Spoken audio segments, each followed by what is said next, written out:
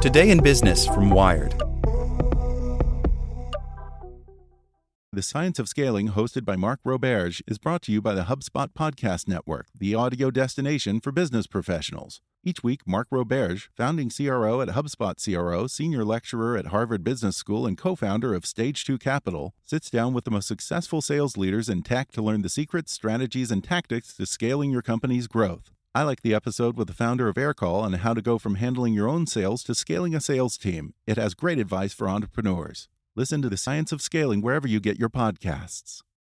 Without the ones like you, who work tirelessly to keep things running, everything would suddenly stop.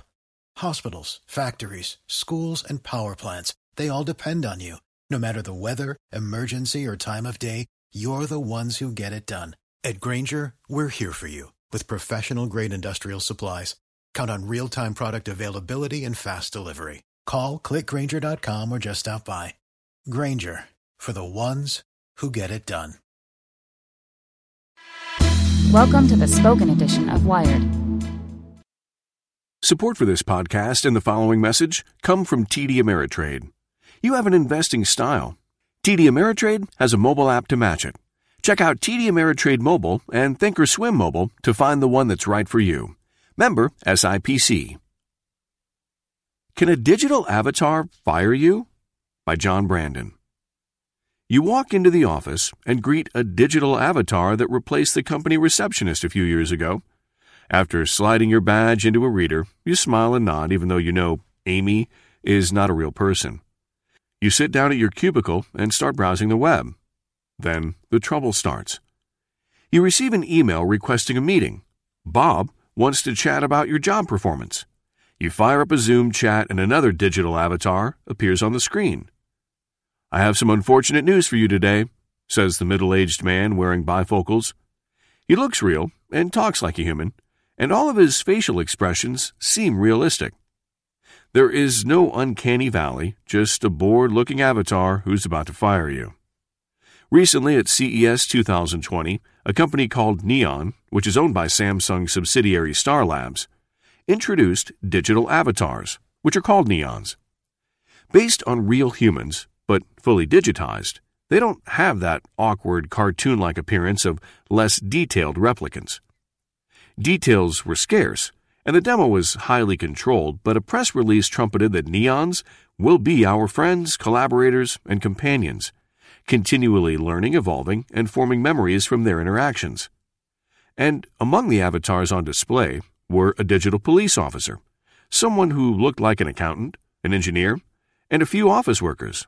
Some looked authoritative, even stern. I imagined, like some of Neon's potential clients may imagine, one of them being a boss. Unless you look up close, you can't tell Neons are not real people. Maybe Bob and other bots will laugh, cough, roll their eyes, or furrow their brows. Some might even act like they are in charge of something. I'm afraid I'm going to have to let you go today. Do you have any questions? He says. Well, yes, many. The first one is, does it really count? Ethicists have argued for years that a digital avatar is not a real human and is not entitled to the same rights and privileges as the rest of us. You might wonder if that works both ways. Are you entitled to ignore what a fake human tells you? Let's look at one possible, not-so-distant scenario. Can a digital avatar fire you? In the workplace, it's not like an avatar needs a W-2 or a Herman Miller chair. What exactly is Bob? On the Zoom screen, it's a collection of pixels programmed to trigger a visual pattern, one that we perceive as a human. Algorithms determine the response, so a human is always behind the response. Someone has to create the code to determine whether Bob gets angry or chooses to listen intently. In fact, Neon announced a development platform called Spectra that controls emotions, intelligence, and behavior. Yet avatars and robots don't understand the deep emotional connection we have to our jobs and our coworkers, or what it means to get fired. They probably never will. More than algorithms and programming, human emotions are incredibly personal, derived from perhaps decades of memories, feelings, deep connections, setbacks, and successes. Before starting a writing career, I was an information design director at Best Buy. At one time, I employed about 50 people. I love the job.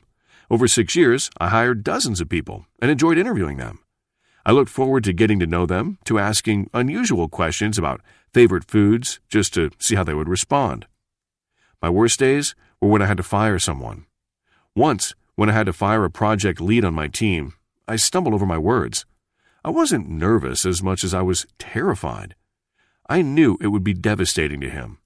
I still remember the look on his face when he stood up and thanked me for the opportunity to work there. A digital avatar is incapable of understanding the deeply emotional experience of being fired. How do you program that? To be cognizant of the shock and surprise, the awkwardness of telling your loved ones later on, the weirdness of telling coworkers you may never see again. In my view, getting fired by an avatar is not valid. It doesn't count, because there are too many nuances. Maybe the employee wants to discuss other options or a lesser role. Maybe they want to explain a rather complex workplace issue that led to their poor performance. More importantly, a digital avatar will always be a collection of pixels and some code.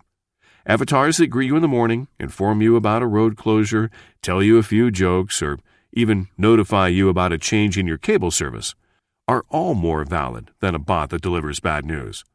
News that's personal and will have a major impact on you, your family, and your future.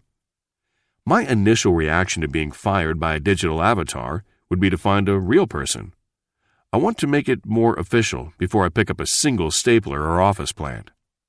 I'm okay with an avatar that teaches me yoga. Bring it on. I want to learn. And a real instructor would probably cost too much. Someday an avatar might try to teach one of my kids how to drive in a simulator or a video game, and that's perfectly acceptable. If a digital avatar with way more patience than me handles the educational part before we hit the pavement, that's fine. But a police officer that hands me a ticket when I was obviously going the speed limit? A doctor that talks to me about cancer risks? Don't even get me started on a bot that tries to teach a sex ed class to teenagers in high school.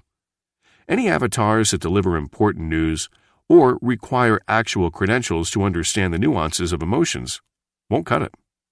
That said, I know where this is heading.